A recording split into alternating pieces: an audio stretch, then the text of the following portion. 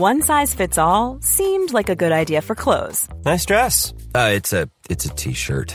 Until you tried it on. Same goes for your healthcare. That's why United Healthcare offers a variety of flexible, budget-friendly coverage for medical, vision, dental, and more. So whether you're between jobs, coming off a parent's plan, or even missed open enrollment, you can find the plan that fits you best. Find out more about United Healthcare coverage at uh1.com. That's uh1.com.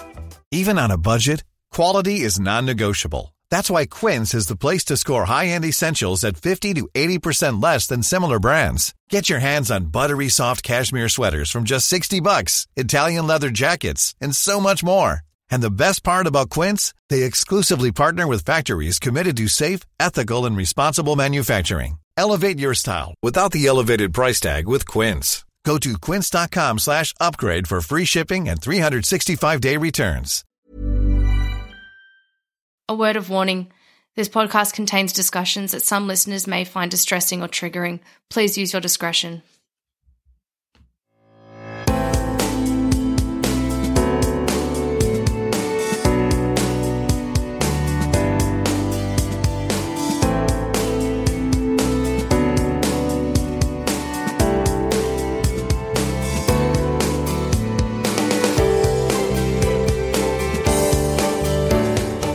Hello and welcome to Reclaim Me.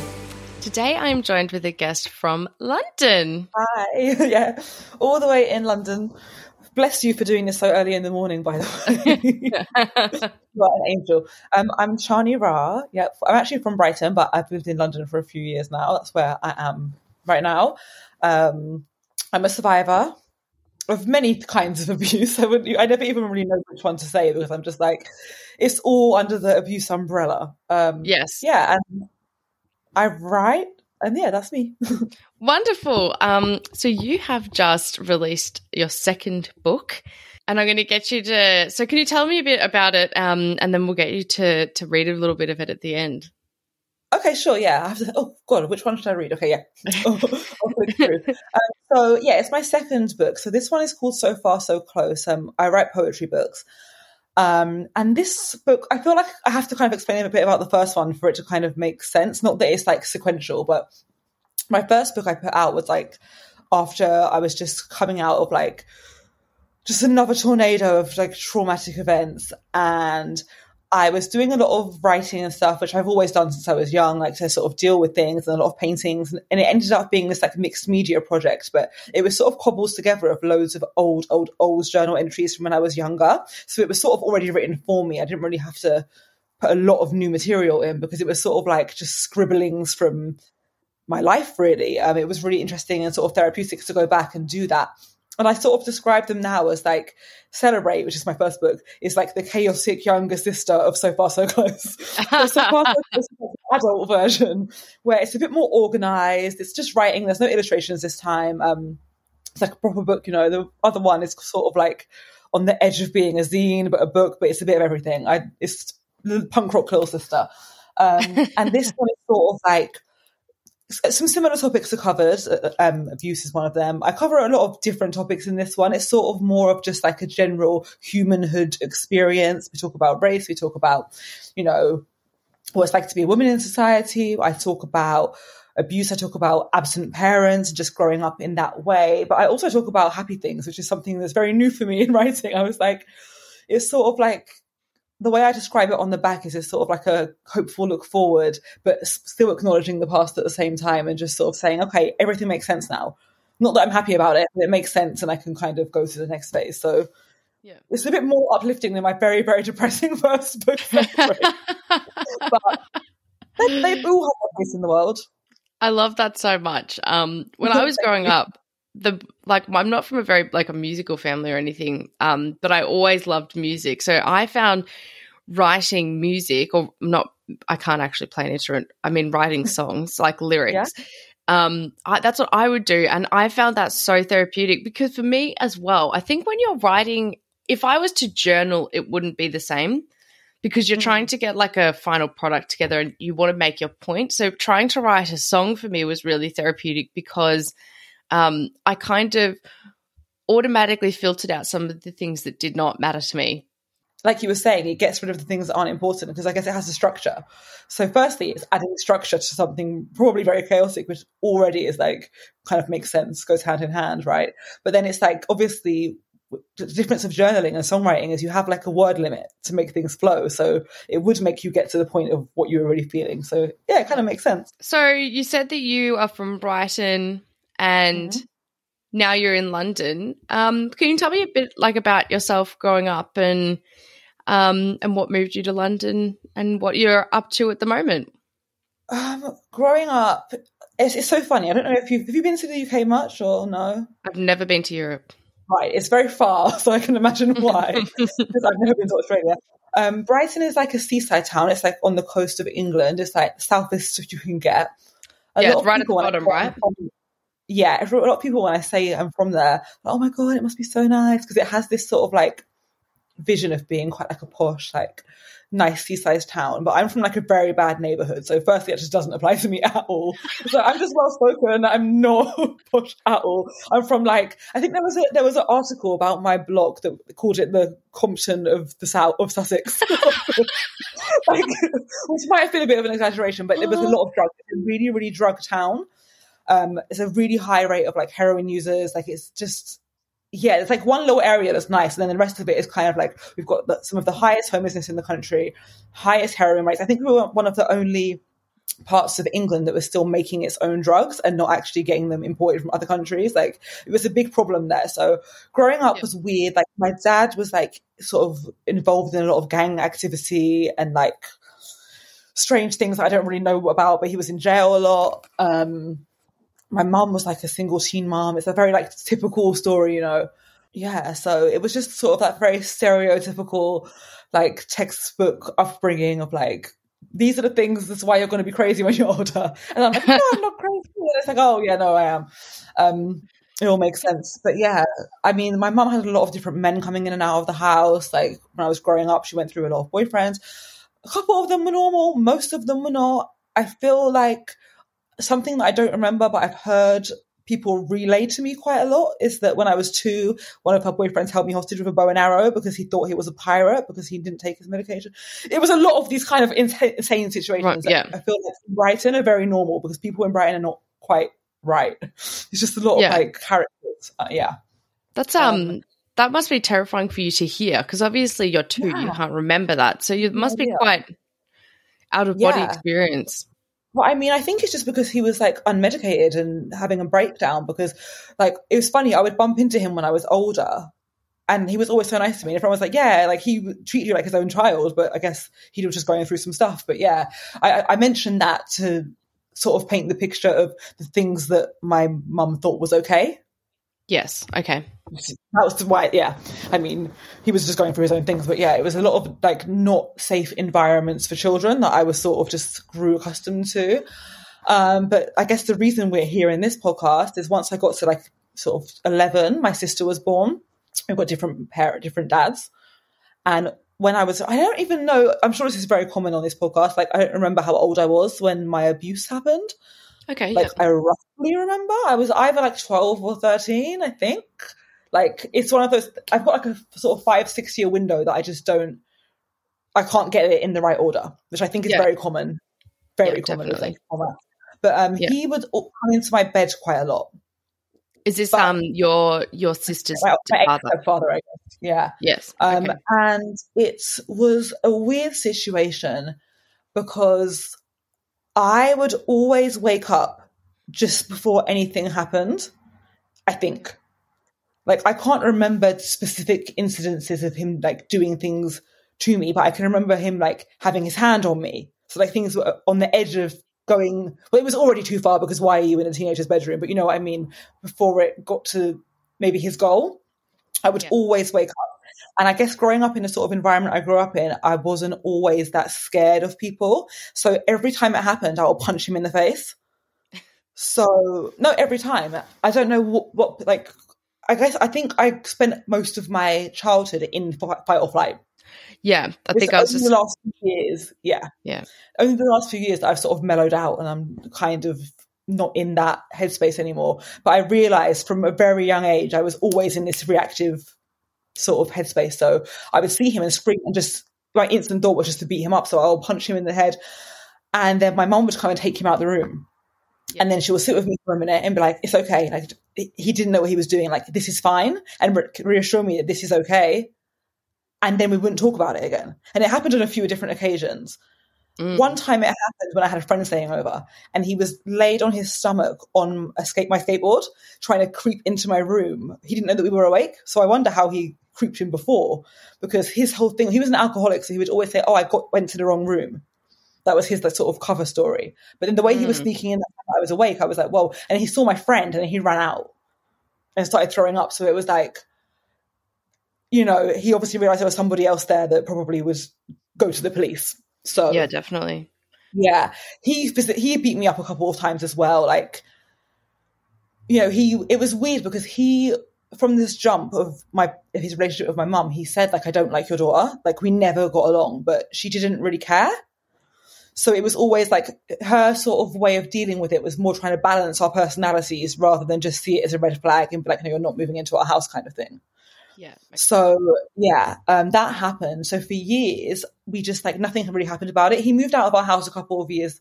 Again, was it a year later or like 2 years? I can't remember when he moved out, but eventually he moved out. But that was like a part of the reason, but it wasn't the reason, which is something that sort of was hard for me to swallow for a long time. It was like that wasn't the final reason why he left.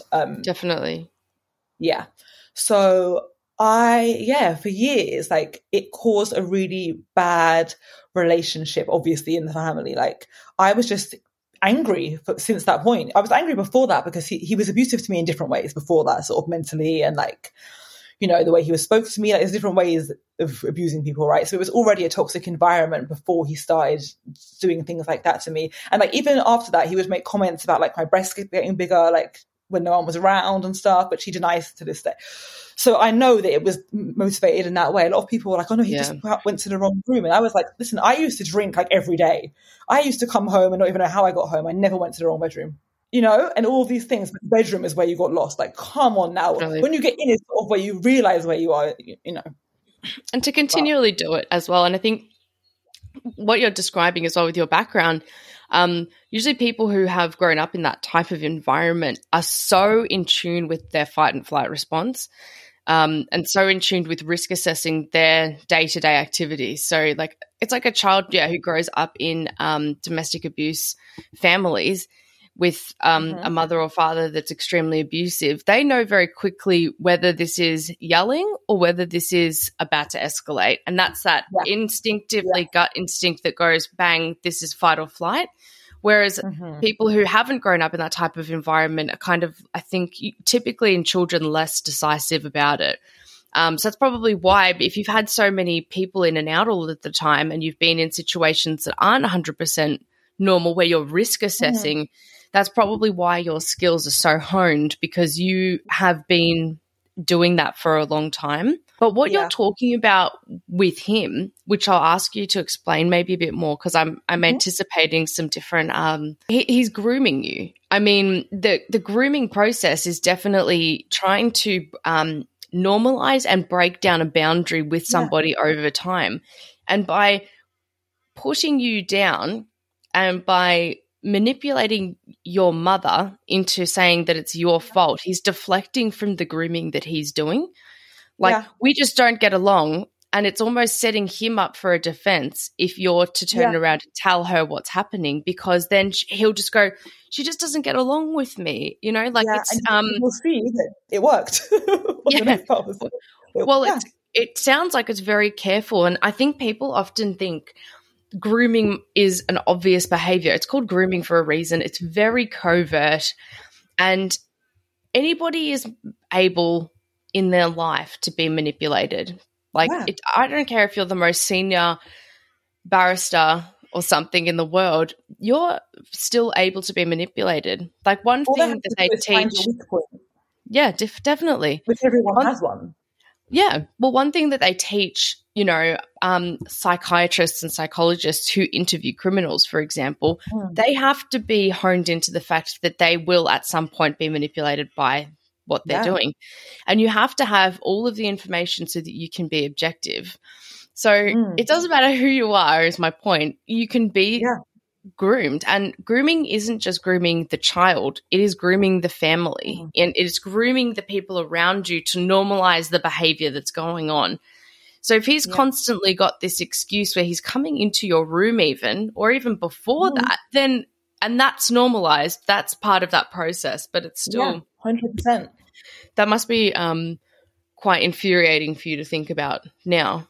Yeah, it was. I mean, the thing is one thing I will say is like two things I will say. Firstly, back to the fight or flight thing you were saying, I used to be really thankful that I had that instinct, because I was always sort of, I think a lot of survivors have this thing where like we'll always compare our situation with somebody else's. Like, oh, it could have been worse. You almost feel guilty for feeling bad for yourself because someone somewhere has it worse. And for a while, because it never crossed into God knows what else, I almost felt like I didn't have the right to say that I was being abused for years. And for years, I was like, I'm so happy that I woke up, because my mental health was so bad after that. And I was just thinking, if I didn't wake up, I would be even worse. But now I'm like, no, I think it would have been the same. It's not the fact of how far he got, it's the fact that he was there in the first place. And it was the sort of way it unfolded afterwards, I think. I don't think it made it better.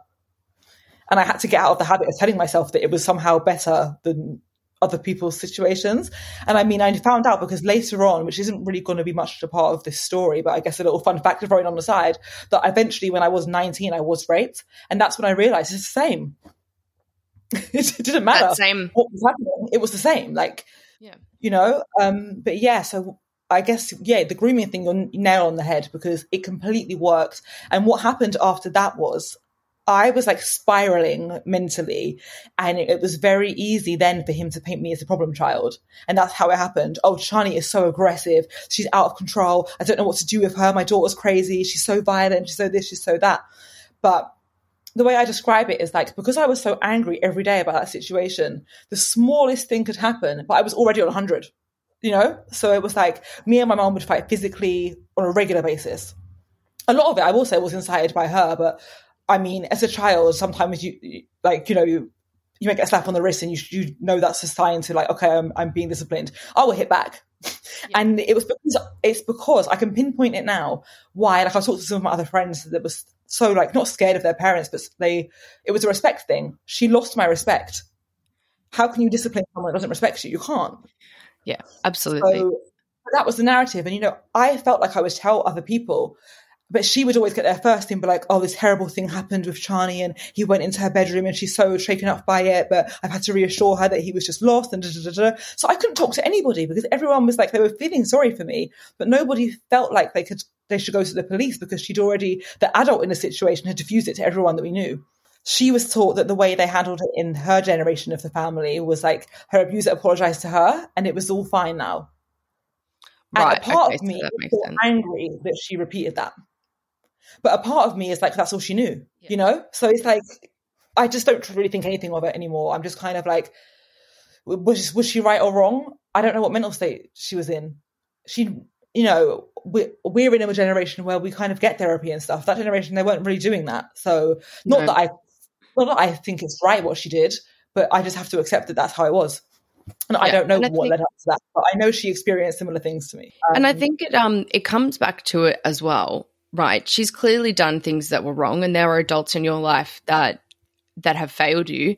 Every adult in Australia basically is a mandated reporter. I'm not sure about the UK. It's different in America. You have to be so you can be a certain type of person in the States, but basically here, if you're above 18 and you see something that endangers a child, you are mandated by law to report that. So if I'm 18, I witness something that is concerning. And concerning can be a lot of different things, but if it can lead you to believe that a child could be in harm or in danger, that has to be reported. And if say it isn't reported, you kind of go, well, nothing's going to happen. Well, that's right, nothing will happen. But if it is reported on later and it comes to fruition that you were aware of this and you did nothing about it, you will be charged. That's committing a crime. Yeah, I don't know if we have that here. I don't think we do actually.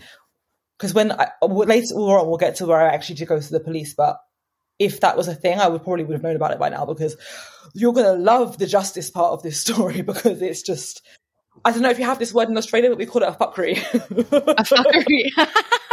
I mean, yeah, our justice system is also a bit of a fuckery. Yeah. I think that you do, but each country's mandated laws are very different. I think the UK's will be more like ours, which is probably why in America everybody's aware of this, because only certain people have to do it, like teachers and doctors.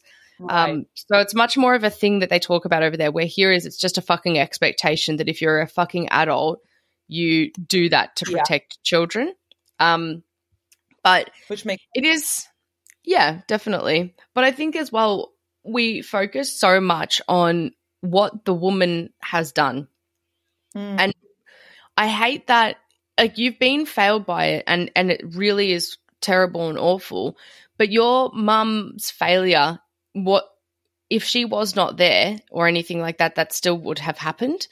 And what I get really annoyed about is we always tend to blame the women in the story. And, you know, he's the perpetrator. He's the one doing it. She did fucking massively fail you in a lot of ways in that area as her child that she should be protecting. But he is the one that perpetrated the crime. No, and I tell you, when I got older, I came straight for his neck. But the only reason I relay the story in that way is because that's how I remember it from the perspective of a child. Yeah. And from a child, I felt like he didn't owe me anything, but that's my parent, you know? Yeah. As I got older, well, we'll get to that. I came straight for his neck, but because it was weird, because obviously I was like still like a child after this. So I was still living with my mum, you know? I was in school. I was, a quote unquote problem child, doing God knows what, just acting out because I was mentally like in pain, really, is what we can say now. But, you know, it wasn't painted in that way. And I would still have to see him at holidays and stuff. My sister's birthday. It was like a family tradition that I would smash my plate across the room every Christmas. Like, it was like that. I didn't give a fuck. Like, I wasn't quiet about the fact that I wasn't happy about it. And I've always been that kind of person. I mean, I'm not aggressive anymore, but I've always been somebody that when I see something wrong, I can't be quiet about it. Like, I think I'm a bit obsessed with justice in a weird way. Like, I'm quite confrontational, and I'm not afraid to stand up for what I think. So when you're an angsty teenager going through this kind of thing, it manifests in the ways that it manifests, right? So it was a lot of those kind of like sort of horrible family situations where it looks like I was the sort of ringleader of it, but when you look at it in the bigger picture, I was kind of the victim of it, right? But you're a child as well, so... And I was also a child, so, you know, whatever.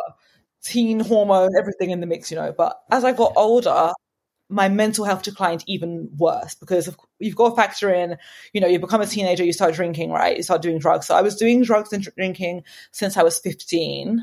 Yeah. Then I started doing drugs when I was 16, but I was drinking since I was 13. Is that normal in Australia too? In England, we start young. So, like, I don't know, 13, what are you doing every weekend? You're going to the park and getting chased around by police trying to drink in bushes. That's how we are. No, we weren't that young, but like, I think I have this memory of leaving school, and I think I would have been 14 or 15. And we left school and we all shared a light beer, like one low alcohol beer. And we thought we were badasses. Yeah. My dad found out as well. I'm like, why are you counting your light beers? But anyway.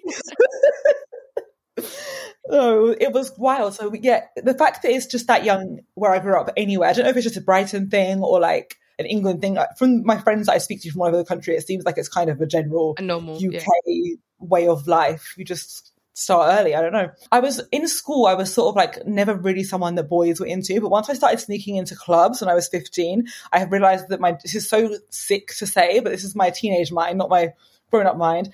Oh, I found my demographic. These guys like me. I'm like, no, these are creepy older guys that can tell how old I am, and I'm just hooking up with older men every weekend, 15, 16, 17. The first time I was ever ID was on my 18th birthday. Yeah.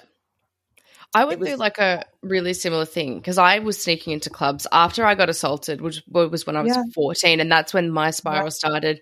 I didn't have as much respect for my own safety. Like I think back to things and I'm like, holy shit. And I actually stole a heap of stuff and I got caught by the police. Okay. And this is some straight up white privilege talking, so I just want to acknowledge that. But the police were called and they walked me out and I was talking to them. They were going to arrest me and call my parents and everything. And I was talking to them and they could see on the system basically what I had gone through. And this police officer said to me, you're going through a lot, but it doesn't give you any right to take from other people.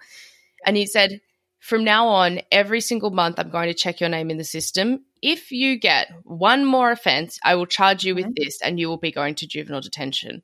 And he I don't know if he did that, but I don't know who he is. I actually probably credit him with saving my life because that was the wake-up call I needed, to go, I am doing the wrong things. I'm consistently putting myself in danger. But back to before that happened, I was going to clubs, doing pills all the time, and hooking up with guys that were older. And you get told, oh, you're so mature for your age. And it's no, you're fucked. Like that is fucking a 28-year-old man and a 16-year-old girl is not okay. The consent laws are there for 19 to 17 kind of thing, not for this grown-ass men going for young girls that they can manipulate. But we obviously, I completely feel you. I felt so important and I felt so sexy and mature for my age. And I thought my trauma maybe had matured me. But looking back, I see the lenses because at the time you think that you're amazing and you look back on it now and you feel you just want to hug your younger self. And you think you're completely healed as well. Even though you're having breakdowns every 5 seconds, somehow, because you're doing these things and you're choosing to do them, it's like, this hasn't affected me. This has nothing to do with the fact that I was abused, which is like, it's just, I don't know. I just think I like to be defiant sometimes. And I think I was just trying to go against the grain, but it's like, you're the grain. This is, that's why this is happening. So true. That's exactly what I did. And one thing that I spoke with my therapist about a lot, and I'm sure it makes perfect sense to me, and I don't know, you've probably heard this before, maybe you haven't, but because I hadn't when we got to it. It was one of those eureka moments. It was like, you were putting yourself in dangerous positions on purpose. Because the last time you were in danger, it wasn't your choice. It's like, how did you're going to walk the line as much as you can now because you just want to feel the control of it. So I was putting myself in a stitch. I look back at things I was doing, like, it was almost like a death wish. And I do think it was a kind of suicidal tendency to be like, maybe I haven't got, I don't want to say the courage, but that's how I felt at the time because I was having suicidal thoughts and I would get to that point and then not do things. And it was more like, let me see if someone else will take me out. And that sounds horrible to say, but it was like, I would walk 45 minutes home from the club through the parks and I was walking along the seafront for most of it. Do you know what I mean? Wearing the tiniest outfits. I was in my big, goth slut face, wearing nothing. Because when you're that age, you don't even get cold when you're 18. Walking in 6.5, 7, 8-inch boots, heels, the prime target of someone that can't run away from. Do you know what I mean? But I was, I'm going to walk. I'm not going to get a cab. And I would see men follow me. And I remember one time that, oh God, it just, it shakes me to my core when I think about it because on one hand, I'm like, girl, you're bold, respects to you. But also I'm like, this could have gone so horribly wrong. And to anyone listening, I don't advise this approach to this type of situation at all. And I'm very lucky that in this one instance, it works.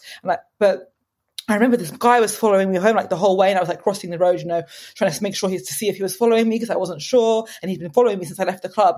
And I got near to my house and I was like, I don't want him to know where I live. So I turned to him. Oh, I don't even think should I even say this? Maybe if you think this is too bad, what I said, maybe cut it out because I don't want to give people bad, I don't know, ideas. But I turned to him and I said, if you're going to rape me, can you do it now? Because I really want to go home. Whoa. And he was so taken aback from what I said, he just ran away. But I always think, I think I was 17, but I always think that could have ended a really different way. It hurts to think about because I'm like, oh, that could have ended very differently. But one thing I'll say is where I grew up is there's a lot of crazy people and people will follow you. But I feel like growing up where I grew up, most of the time, the crimes that happen and the people you encounter are scary, but it's normally because they're really, really high and they don't know where they are, as opposed to like stab you.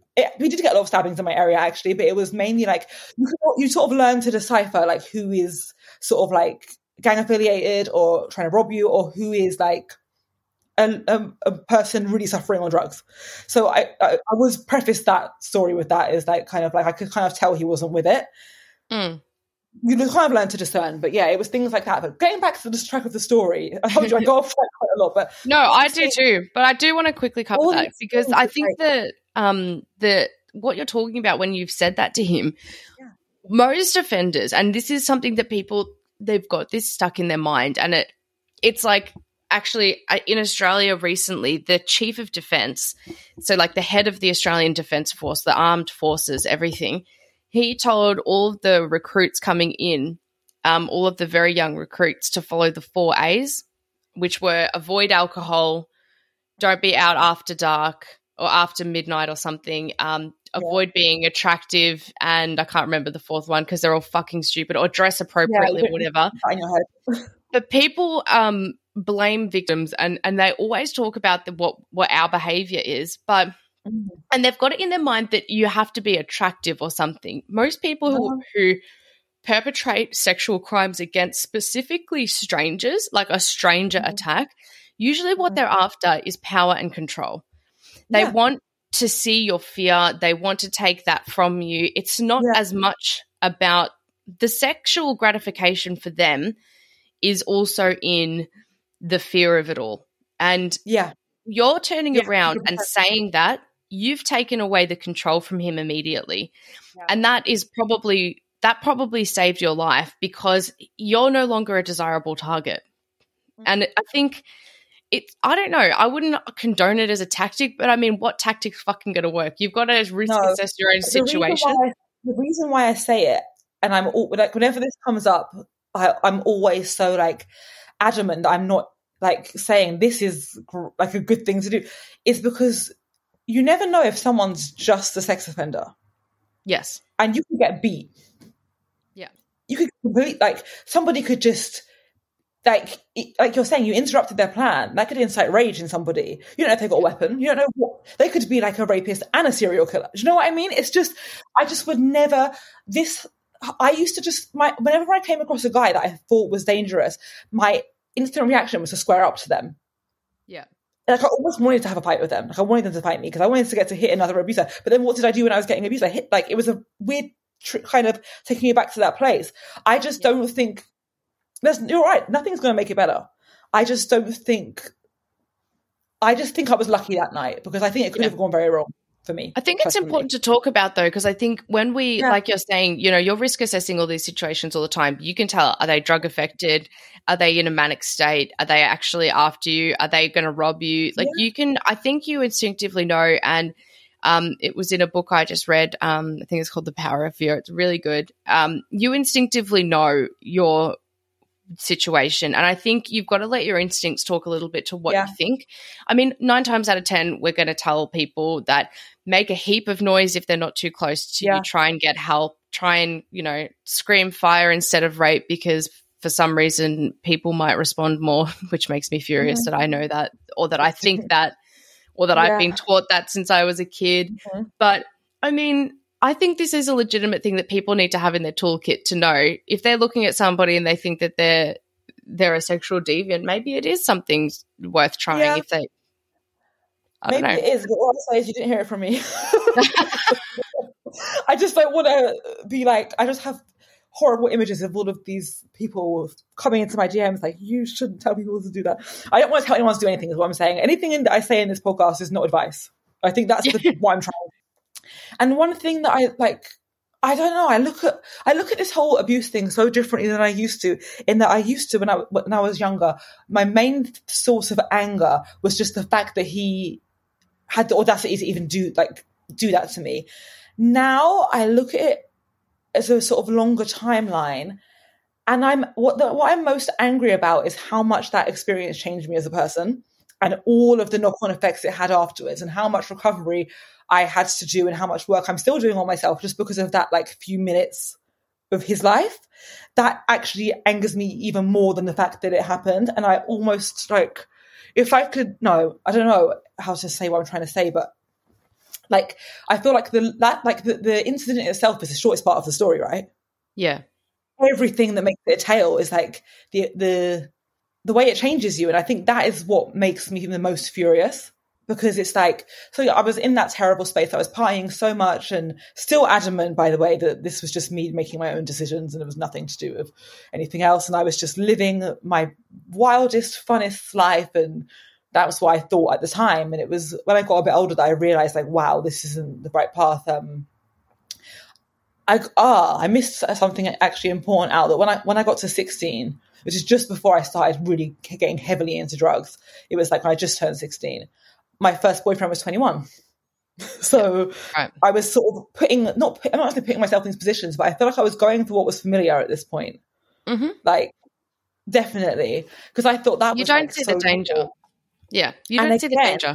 My mum knew that I was dating a 21-year-old and she didn't have anything bad to say about it. And I almost wondered, was I testing her a little bit? Like, well, I don't know, because I mean, I was dating. Yeah, I think I was 15 and I was dating a 22-year-old, and then after that, I was 16 and I was dating a 25-year-old, and my mum got so angry at me for breaking up with one of them because he was an AFL football player, which is like like a soccer player. Yeah. And she didn't talk to me for weeks because she thought that like I would have lived a good life with this idiot who's collectively known as the ugliest man in the AFL, by the way. But I think like for me, you know, I hold anger for that now. I do very much hold, but that was normal for her growing up. Yeah. I believe. And it has been normalized in society. I think maybe now with me pushing the agenda of this and pushing this, it's making people see things more. But at the time, I don't think that our parents' level of age saw that as a problem. I'll tell you why I think I was testing her in hindsight. Because when I was 19, I was dating a 34-year-old. And I was dating him for like nearly 5 years. But with this, when I was 16, the difference in when I was 16 and when I was 19 in those relationships, I knew it was weird. And the reason, I wouldn't admit it to myself then, but the reason that I knew it was weird was because I just left school, but I still had my like exams. We called them GCSEs. I don't know what your ones are. We had our like sort of final high school exams. So I still had to go into school every couple of weeks to do tests. And I remember it was around that time that we started dating. And there were so many times where I wouldn't stay at his house and would make all of these excuses. And the reason was I didn't want to get in my school uniform in front of him. Yeah. So on some level, I knew that it wasn't right. Yeah. And I kind of feel like I was sort of looking for a reaction. And the only way I was sort of just like discerning was it right or wrong was kind of people's reaction. And no one ever gave me a reaction. So I was like, okay, this must be fine then. And I mean, now that a week ago I had a school uniform, but this week I don't have one anymore. So I'm sure it's fine. And I mean, he like tormented me for years. Like it was really bad. I remember our first date, he put a gram of ketamine on the table and was like, do it. And I didn't do it because I hadn't tried drugs then, but I started doing drugs with like a couple of months later when we broken up. And I remember sitting there thinking like, I don't know if he's joking. Yeah. And I reckon it was one of those situations where it was like, he was joking if I said no. But I think he would have let me do that obscene amount of drugs in one go, especially if I've never done drugs before. Yeah. I don't know what would have happened, but yeah, I mean, I think that's grooming as well. It was grooming because I left my virginity to him, and I remember the next day he pretended that he was surprised. Yeah, I think he's like, testing boundaries. Yeah, 100%. And his girlfriend before me was younger than me, and I was just like, why was I always around these kind of guys? But I guess I just think it was familiarity for me. That's what I put it down to. Is like there was something I recognized in these people where, in a fucked up way, I felt. Ready to pop the question? The jewelers at BlueNile.com have got sparkle down to a science with beautiful lab-grown diamonds worthy of your most brilliant moments. Their lab-grown diamonds are independently graded and guaranteed identical to natural diamonds. And they're ready to ship to your door. Go to BlueNile.com and use promo code LISTEN to get $50 off your purchase of $500 or more. That's code LISTEN at BlueNile.com for $50 off. BlueNile.com, code LISTEN. Hold up. What was that? Boring. No flavor. That was as bad as those leftovers you ate all week. Keke Palmer here, and it's time to say hello to something fresh and guilt-free. Hello Fresh. Jazz up dinner with pecan-crusted chicken or garlic butter shrimp scampi. Now that's music to my mouth. Hello Fresh. Let's get this dinner party started. Discover all the delicious possibilities at HelloFresh.com. Here's a cool fact. A crocodile can't stick out its tongue. Another cool fact, you can get short-term health insurance for a month or just under a year in some states. United Healthcare short-term insurance plans are designed for people who are between jobs, coming off their parents' plan, or turning a side hustle into a full-time gig. Underwritten by Golden Rule Insurance Company, they offer flexible, budget-friendly coverage with access to a nationwide network of doctors and hospitals. Get more cool facts about United Healthcare short-term plans at uh1.com. Quality sleep is essential. That's why the Sleep Number Smart Bed is designed for your ever-evolving sleep needs. Need a bed that's firmer or softer on either side? Helps you sleep at a comfortable temperature? Sleep Number Smart Beds let you individualize your comfort, so you sleep better together. J.D. Power ranks Sleep Number number 1 in customer satisfaction with mattresses purchased in-store. And now, save 50% on the Sleep Number Limited Edition Smart Bed for a limited time. For J.D. Power 2023 award information, visit jdpower.com/awards. Only at a Sleep Number store or sleepnumber.com. Safe. Same. I really, really resonate with that. Yeah, it was like my relationships were just as fucked up as the crazy drug-fueled one-night stands I was having. But it was like those, I was high and I was doing them because I was trying to walk the line of danger.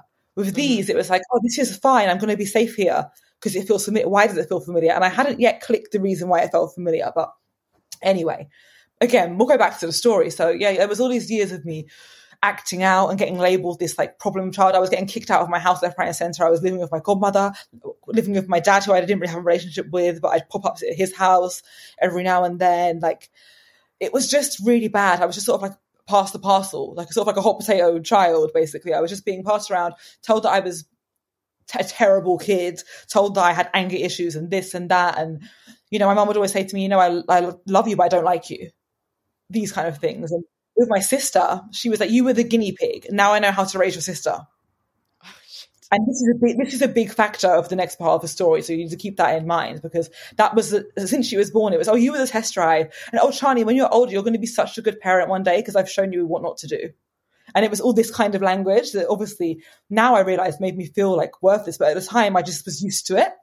Mm-hmm. It's so funny how you realize things later on. Like, look, hindsight is such a amazing gift, I guess, because you realize like, whoa, none of that was actually my doing. It was just kind of ingrained into me. But eventually, you know, I started working when I was 19, which was a good thing for me. I started doing nails. A very nice woman taught me how to do nails, and I was like, okay, this has given me a bit of focus.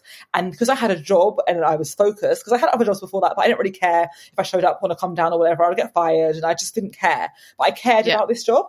So I was still partying, but like not as much. And I think it saved me a little bit because it gave me my own money eventually, very slowly. It took me a lot of time to make money, but it eventually put me in a position where I could move out of my parents' house. I mean, I'd moved out in and out, but it was staying with random men. I remember I moved out when I was 19 for the first time, and I was staying with this guy who like kind of was my boyfriend, but kind of wasn't my boyfriend, but kind of was only my boyfriend because if I slept with him, I didn't have to pay rent. And he was only a couple of years older than me for once.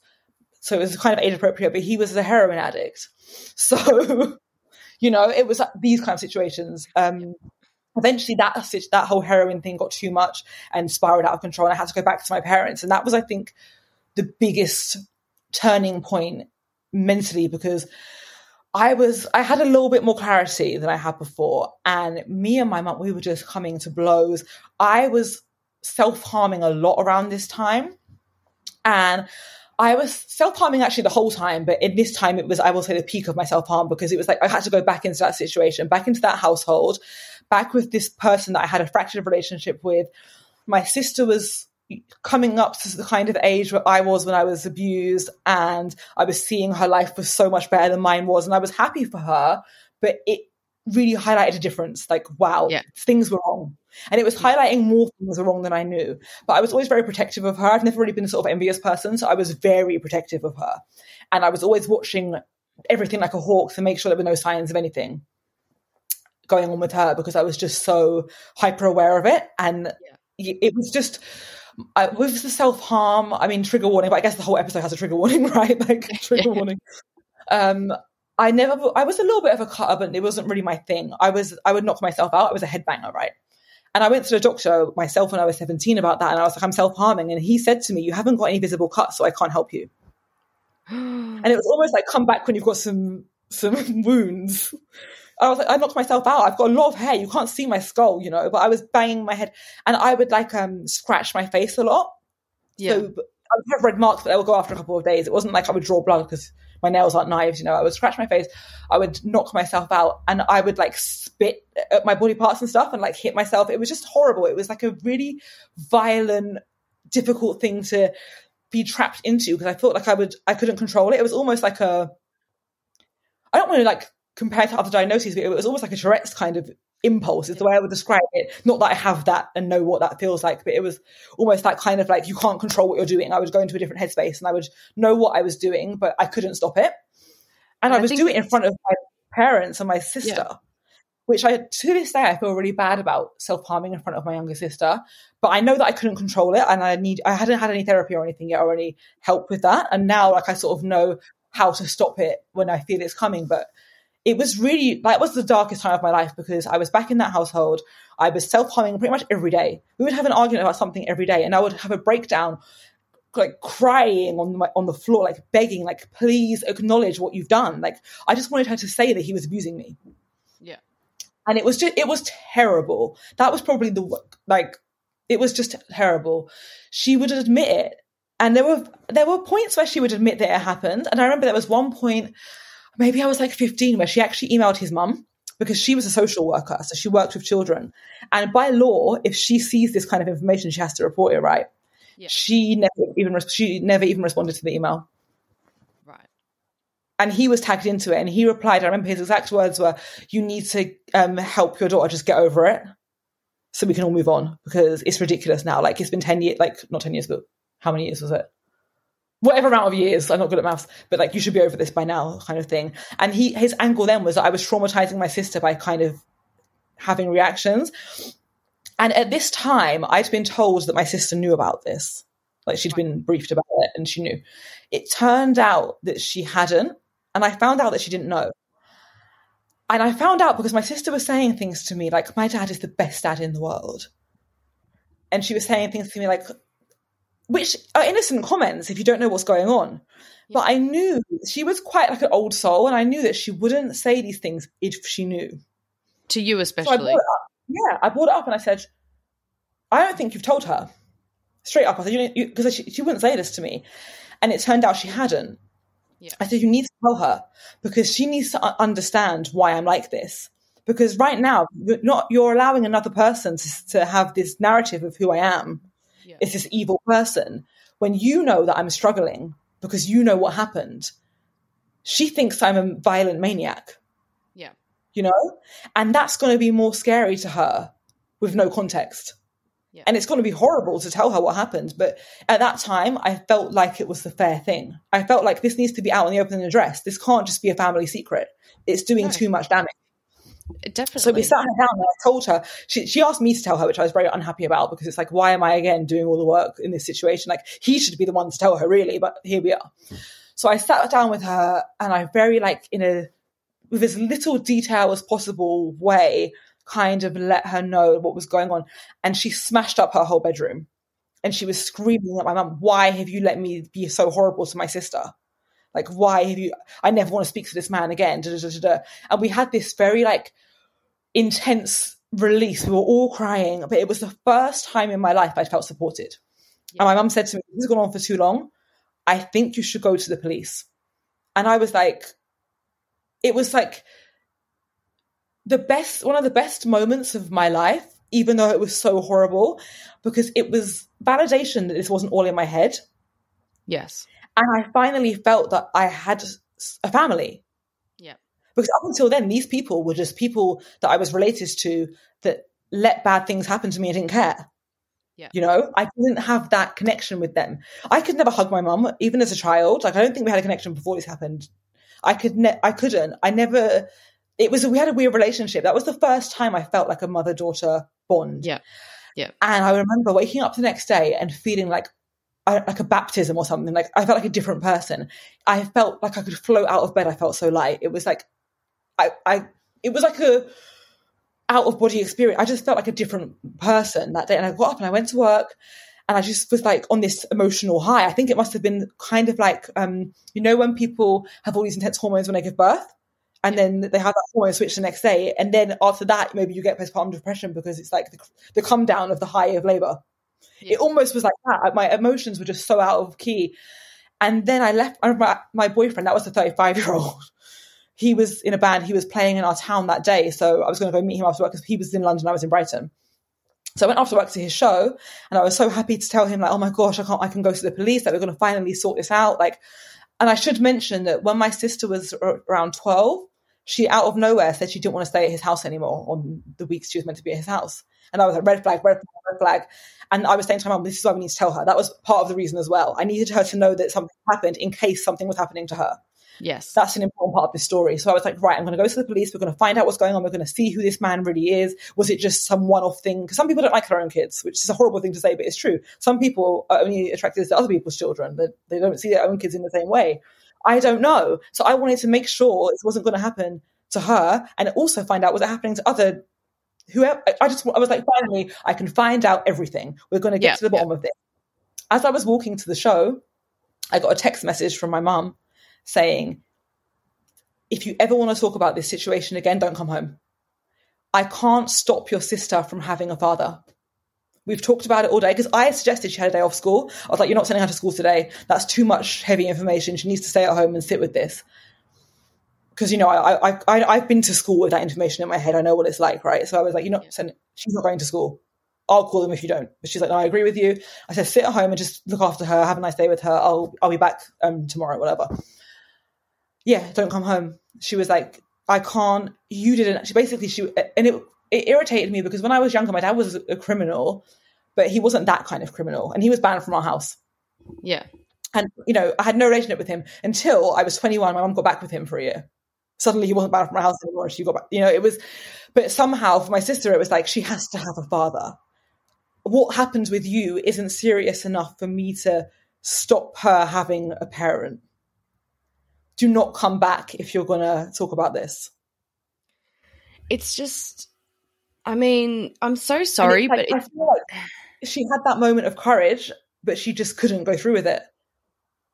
But I think, you know, people often say things like, especially with crimes against children, like, I'm going to kill him, like, you know, children are the most vulnerable, blah, blah, blah. But when it comes to the crux of it, people actually don't take it as seriously as you would hope. I remember, oh God, it was horrible. I was at this show and I was like, he had to perform. I was like, no.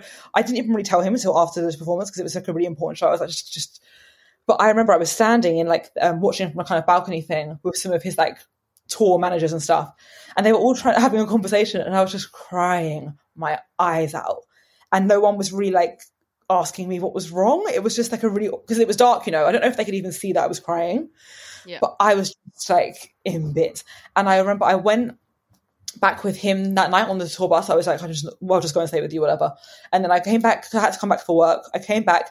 I just went to my house. I just got all my things with my aunt. My aunt is like my ride or die. We've both been disowned from the family since this happened. She's the only one that had my back. So I got all my things with her. I stayed with her for a minute, went back to my boyfriend's. I stayed with him for a while. And while I was there, I said, I'm still going to the police because it's in my head now. That's what I have to do. And I never really had the thought that I could go to the police. It was just it wasn't a part of the plan. But I'm doing it. I'm going to do it because she said I should. No matter she took it back, I know that someone agrees that like I'm doing it. Yeah. So I did. My aunt came to all the police sessions with me. I had all these interviews. They interviewed him. they interviewed my sister, interviewed my mum. My mum kept on delaying her interviews for a long time. So that was like weeks and weeks and weeks. When they interviewed her, she said that she thought he was a very safe man. She had no concern about him.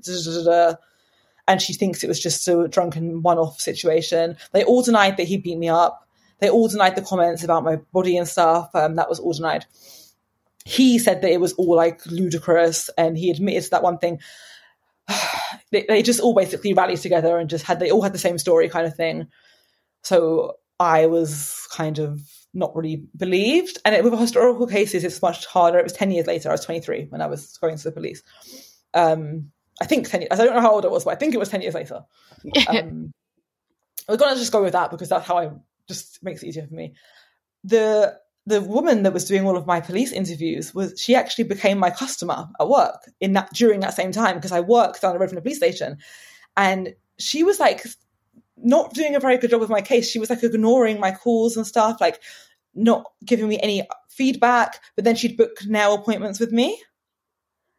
And like, I'd go and have my interview. Read the room. I mean, it's probably not legal for me to come to your salon. And I was just like, what the hell?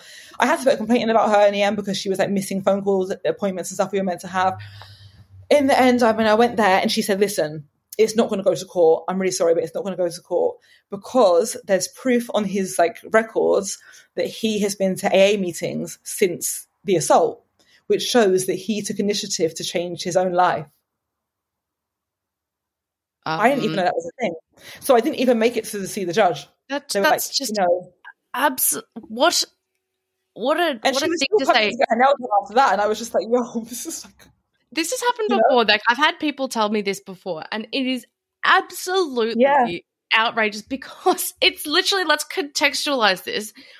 Child sex offenders are often not one-offs, okay? Yeah. Second of all, if you just change the crime, you can hear how absurd that is. Like, that's like alcohol saying... doesn't make you a paedophile. No, but that's also like saying a murderer...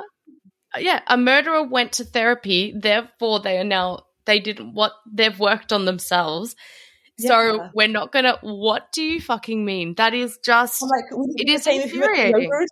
Is it just AA? Like, what other ways can you better yourself? Like, it was really difficult. One of the things that I spoke to a police officer here a while ago about how they do go through historical child sexual abuse crimes. Yeah. And he said to me, a lot of it is corroboration.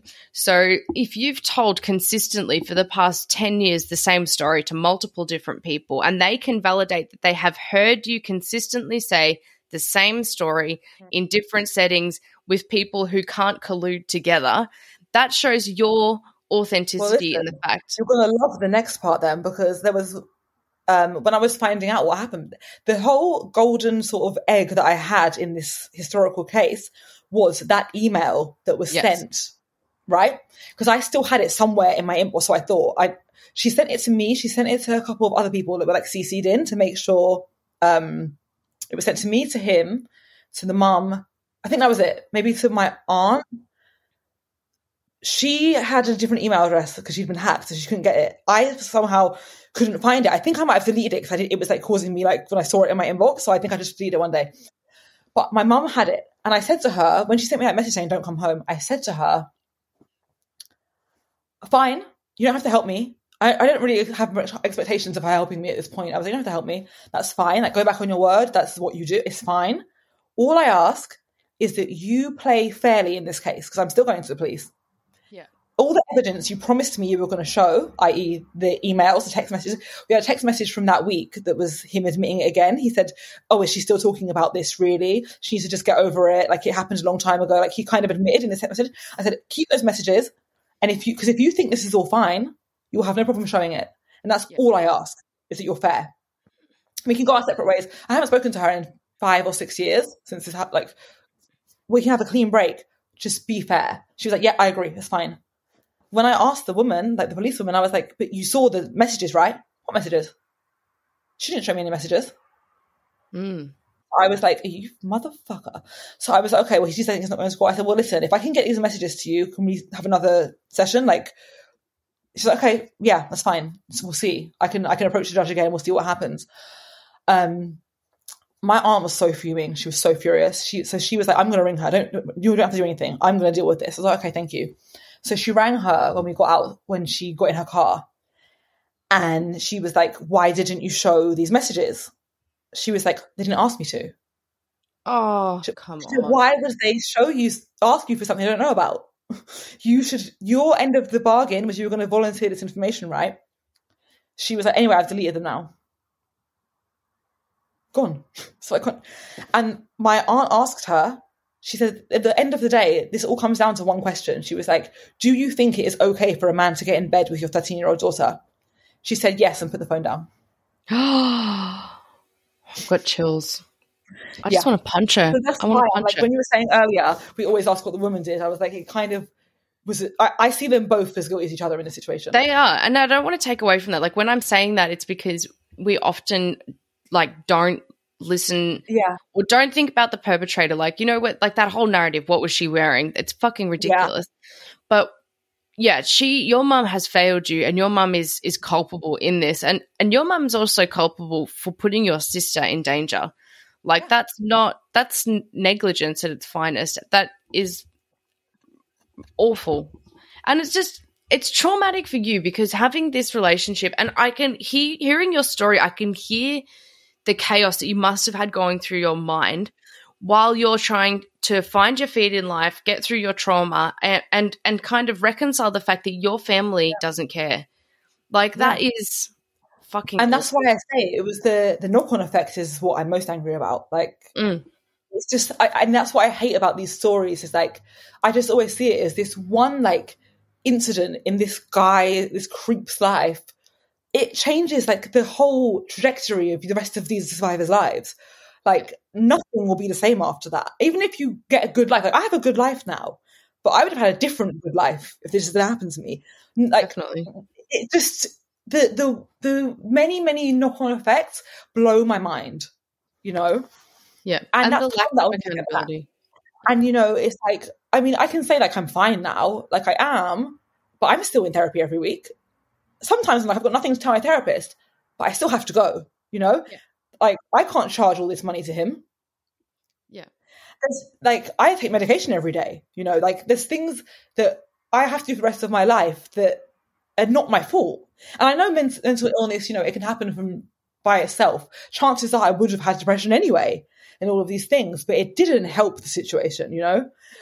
And that is what irritates me the most about it. And it's like he's just having a normal life, walking around. I mean, his life is substantially worse than mine anyway. He's never really made much of himself. He's never really amounted to anything. He is just a creep. Yeah. But he still gets to freely be the creep he chooses to be. Yeah. I mean, the blessing that you have is that it's on record that you made a complaint. Yeah.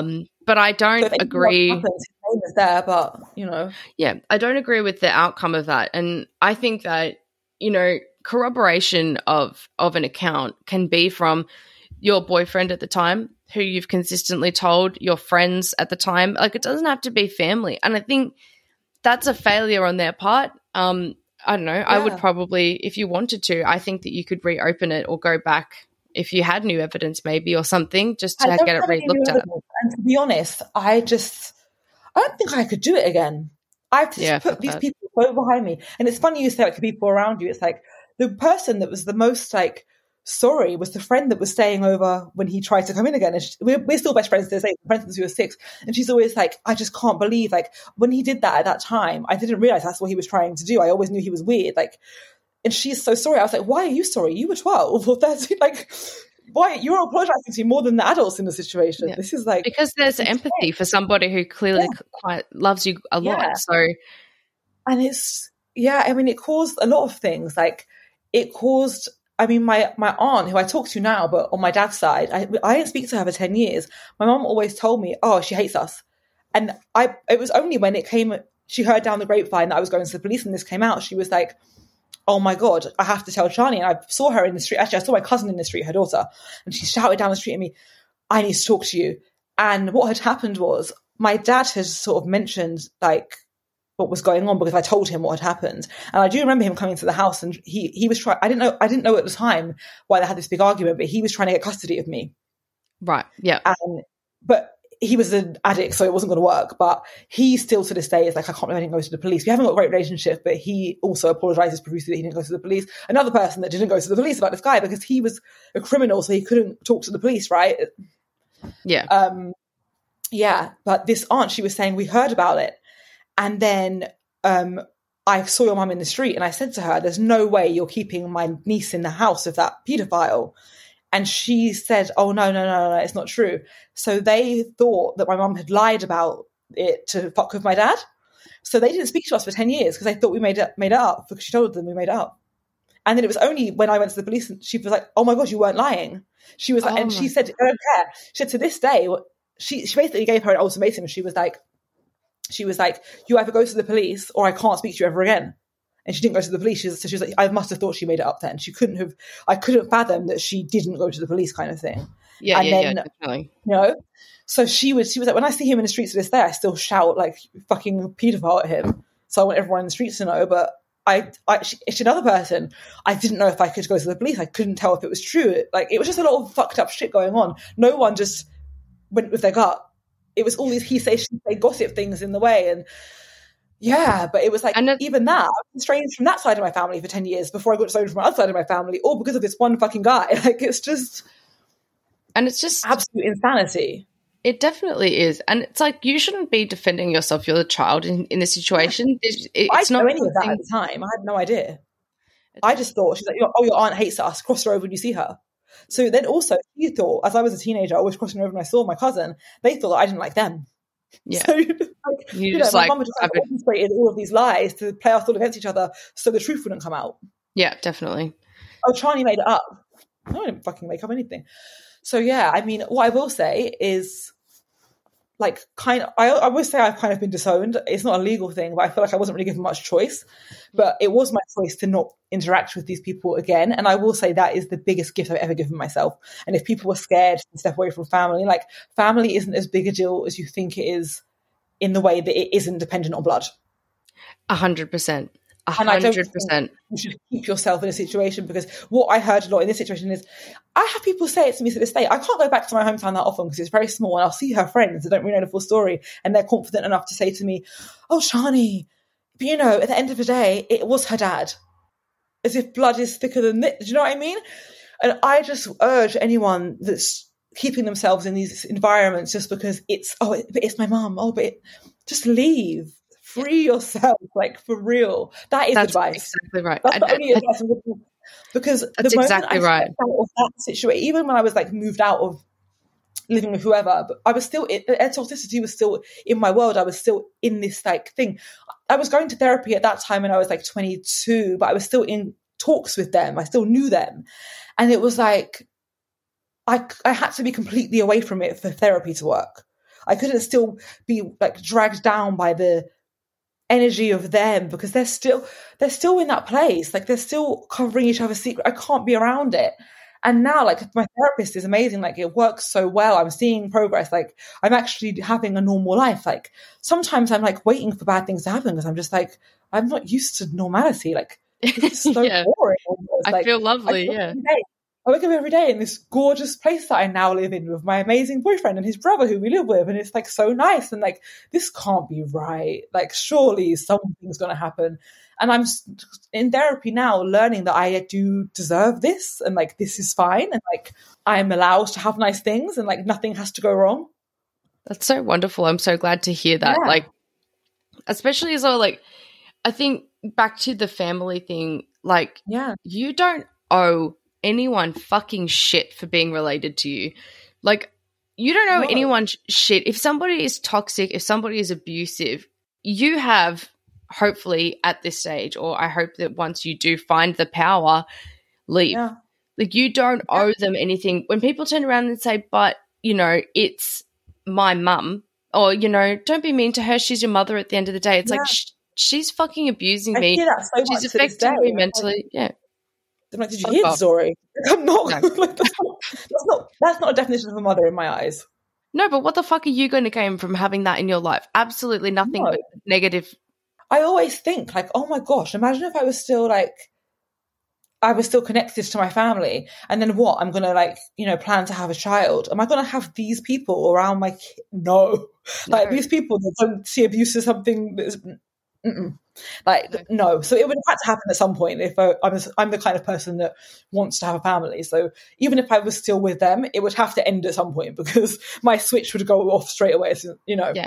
To protect your own from and one what thing you've I will gone say through. as well, not report like the outcome of that police situation confirmed everything that I was scared of when I got raped at 19. Because when I was raped, I didn't go. There's two people that I didn't go to when I was raped. And I think this is very telling of what had happened with my first instance of abuse. I didn't tell my mum or the police. Yeah. My mum found out once I got raped when I was chatting to a friend about it while I was drunk in front of her. And I was like, oh, I forgot to tell you that. And it was just like, oh, like, you got raped. Yeah. Like, it was just casual. And I didn't go to her because I knew I was already conditioned that that was not going to bring me any kind of anything. And I didn't go to the police because I wasn't allowed to go to the police the first time. And I was just conditioned that it wasn't going to do anything helpful. And now I know they were telling me it wasn't going to be helpful because they didn't want to get us taken away from them. But now I had that outcome. I was like, this is why people don't report it. And it's so disheartening because you get there and nobody helps you. Yeah. And it's like, I want to encourage people to report it because I wanted people to report things as soon as they happen, because I honestly think if I would have reported my rape, I would have got justice. Yeah. And I think what I always encourage people to do is if it's just happened, to go and at least get the testing done, and then you can make up your mind later. But I think when it comes down to what you said before about believing survivors, and you can hear in your story how awful it was for you to be consistently gaslit, to be consistently, you know, have your own reality tested, questioned, your narrative not believed. You can hear how damaging that is. So when you say believe survivors, it's not just so that they can go to the police in the future. It's so that they don't second guess every single aspect and part of their fucking life and feel invalidated all the time. I think that's really important too. Constantly. That's something I still deal with. Like constantly. In relationships especially, I need validation like around the clock. Like and I'm getting better, but the gaslighting I think is what sent me the most out of control of my mental health. I do think that's what it was. Because let me tell, this is a hopeful thing I can say. Once I moved out of my mom's house for the second time when I was older, after I went to the police, as soon as I left that situation, bear in mind I was self-harming every day, I did not self-harm again. And that was like an addiction I was dealing with. And it just stopped. Yeah. And I was like, because there's no frustration in here where I'm living now in my new life. There's no one sitting opposite me like gaslighting me 24/7. I haven't got this frustration. And that's when I was like, whoa, like a lot of these things that I was told, well, you're just like this, you know, it's just you've just got mental health issues, Johnny. I'm like, there were reasons for these things. Yeah. I think I've only relapsed on self-harm maybe like 2 or 3 times in the past 5 years. Like I was doing it every single day in that. Do you see what I'm saying? It's like, please leave these situations. Like, leave and don't turn back. And I think don't feel guilty about the fact that you've left for yourself, but feel proud of yourself for putting yourself first, which often people who are in this shit with their family, they've never done before. They've never put themselves first. I think they don't deserve it. And that's the big thing after being abused. It's like realizing that you're worth something and you deserve good things. It's Definitely. Like I feel like I always had to be in a state of just being grateful that like I was just like alive. And like, oh, I'm just grateful that like today I wasn't abused. And like, do you know what I mean? It's like I'm allowed to have more than just the fact that I'm breathing. Yeah. Just like, the fact I am allowed. Like, you know, it's not just like, oh, I'll be happy that it's not happening anymore. And like, oh, you didn't get raped today. Woo! Like, I mean, that is good. We all deserve not to be abused. But like, that was like, I thought that was the best thing I could achieve. But no. And you've now come so far and you're doing so well for yourself. Can you talk a bit about like what you're doing now and how you got there? So you've got your books and you're working and you're living in London. I moved to London. So I was still doing nails when I moved to London, and yeah, I had another traumatic event. I had a traumatic abortion, and I was like, fuck this. And I just moved city. And I was like, I'm just going to start afresh. You know, that typical movie, new life. Not facing any life, a different place. And that's when I was working on the first book. And that was good because I same as kind of what you're doing. I got into a community of a lot of other people that were going through similar things. The problem that I had at that time was I thought that I was more healed than I was, and I was overextending myself a bit. And I realized that I can't talk about abuse as much as I thought I could. Yeah. Because at that time, I put the book out and I was doing a lot of events and talks, and I was branding myself as kind of like, I was aiming towards doing a sort of like events of survivors and stuff, and like really putting myself in that sort of wellness, like survivor, what is that word? Like industry? I don't like that word. That sounds like a business, but you know what I mean, in that sort of space. And I've sort of moved away from that now because I just don't think I'm equipped to be in it. I am and I'm not. But I also didn't want all of my work to be centered around the things that I'd been through in that way anymore. I kind of wanted to look, it's going to be kind of funny, but like I have different problems I can talk about as well. Like, yeah. I just I wanted to just look at different things and not be sort of tied to one thing. So with the new book, I am talking about all kinds of different issues and good things as well. And I think I tried a lot of different stuff career-wise. I've done, a great after trauma career. I started stripping for metal bands because I was like, I am a woman hero. To be honest, it was really fun, but I was also doing it while I was high and drunk. That's why it was a problem. Like, there's no problem with stripping. I would do that again, but I would like to do it sober. Is what I would like to do. But yeah, I was doing all different jobs, and I've always been the kind of person, if I want to do something, I will just go and do it. So I tried a lot of different things, and I feel like now I don't need to be sort of hosting so many events. I just need to be writing. That's what I'm good at. So I'm just going to stick with that at the moment. So yeah, I'm writing books. I work for like a design agency, which is completely nothing to do with my writing, but that's the goal, is just to write. And I do still do workshops because that is one way I do want to sort of like give back, as it were. I like giving people the tool of writing.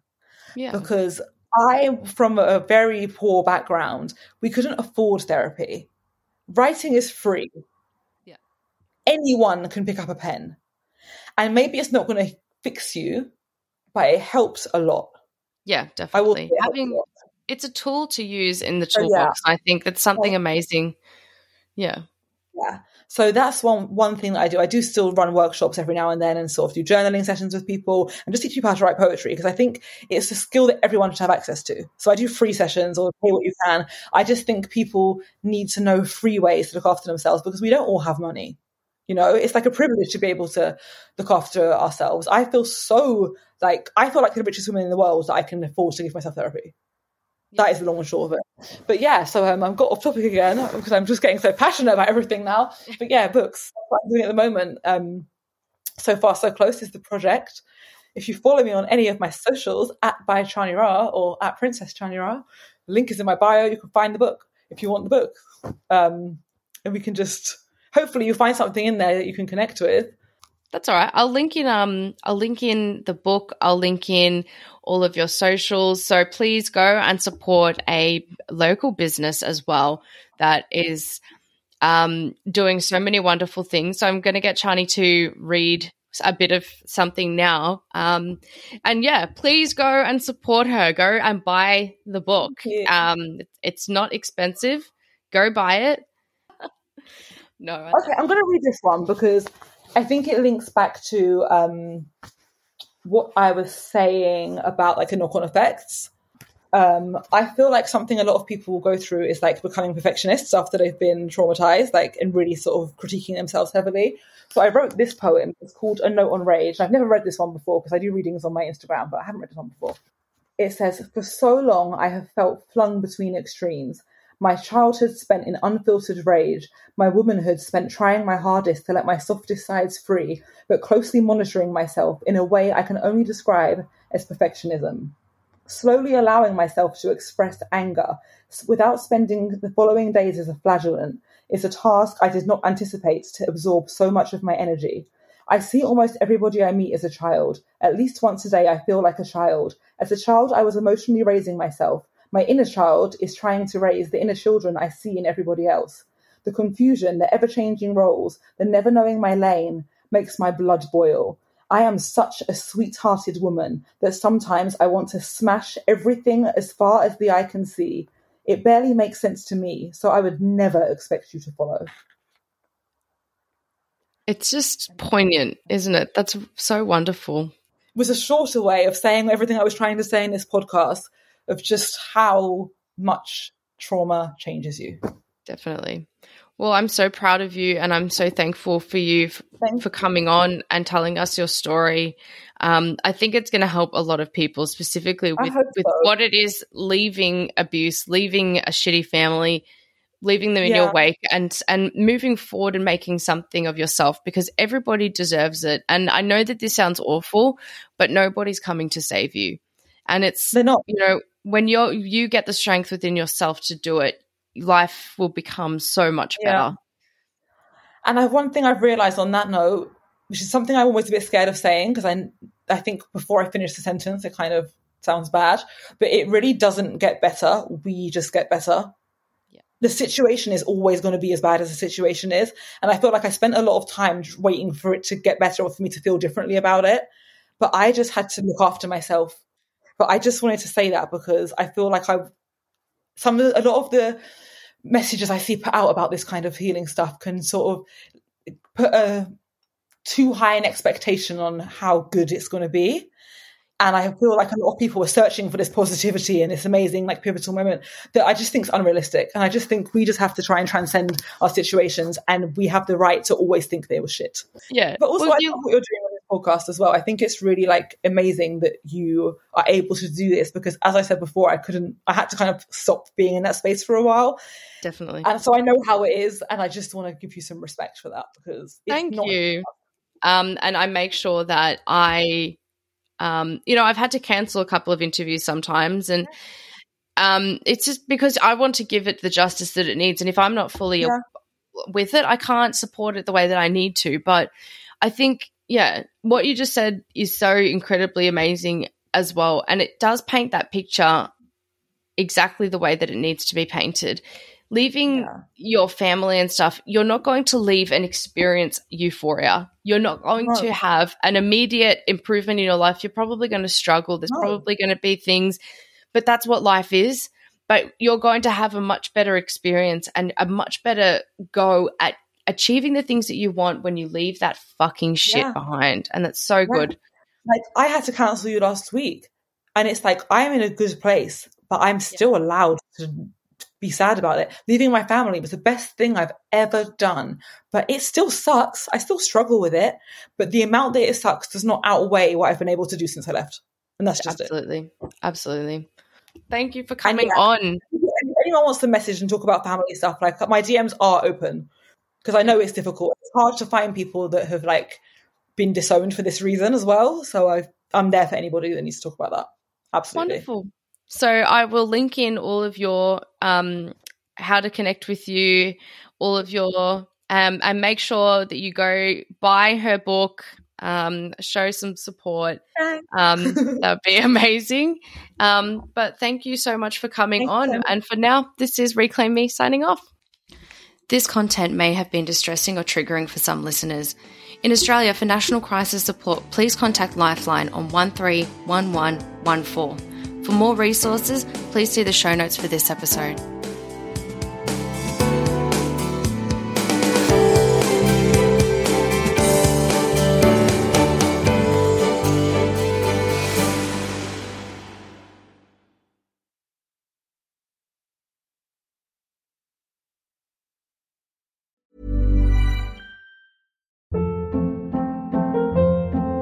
Hold up. What was that? Boring. No flavor. That was as bad as those leftovers you ate all week. Keke Palmer here. And it's time to say hello to something fresh and guilt-free. HelloFresh. Jazz up dinner with pecan-crusted chicken or garlic butter shrimp scampi. Now that's music to my mouth. HelloFresh. Let's get this dinner party started. Discover all the delicious possibilities at HelloFresh.com.